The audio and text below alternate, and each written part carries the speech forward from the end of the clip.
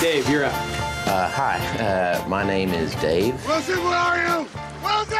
Just what do you think you're doing, Dave? We're going for the price on Wilson. Open up the door, it's Dave! Who? Dave! Hey, Mr. Wilson! Dave Wilson still with us with his stock of the day, as Right. you mentioned. Indeed.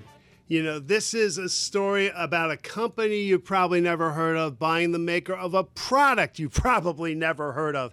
Now, the company is Kadant. It's spelled Kadant. It's a provider of industrial equipment, especially products used in paper making and paper recycling. The company traces its history back more than a century and was spun off in 2001 by a predecessor of Thermo Fisher Scientific. Kadant's ticker is KAI.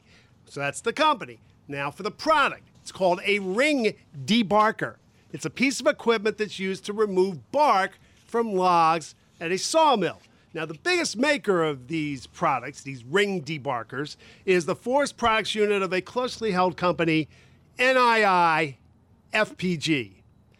Some name. But anyway, Really? Late yesterday, But Cadence... a ring debarker. Indeed. I know someone named Brandy Barker. No relation? No relation.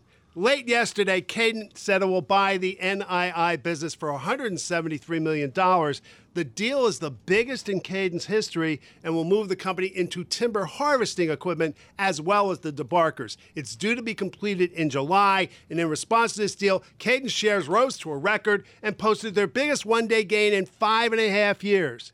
They climbed 12%. Well, from my perspective, I just want to say the debarkers are lovely people. The debarkers? Dave Wilson, thank you very much.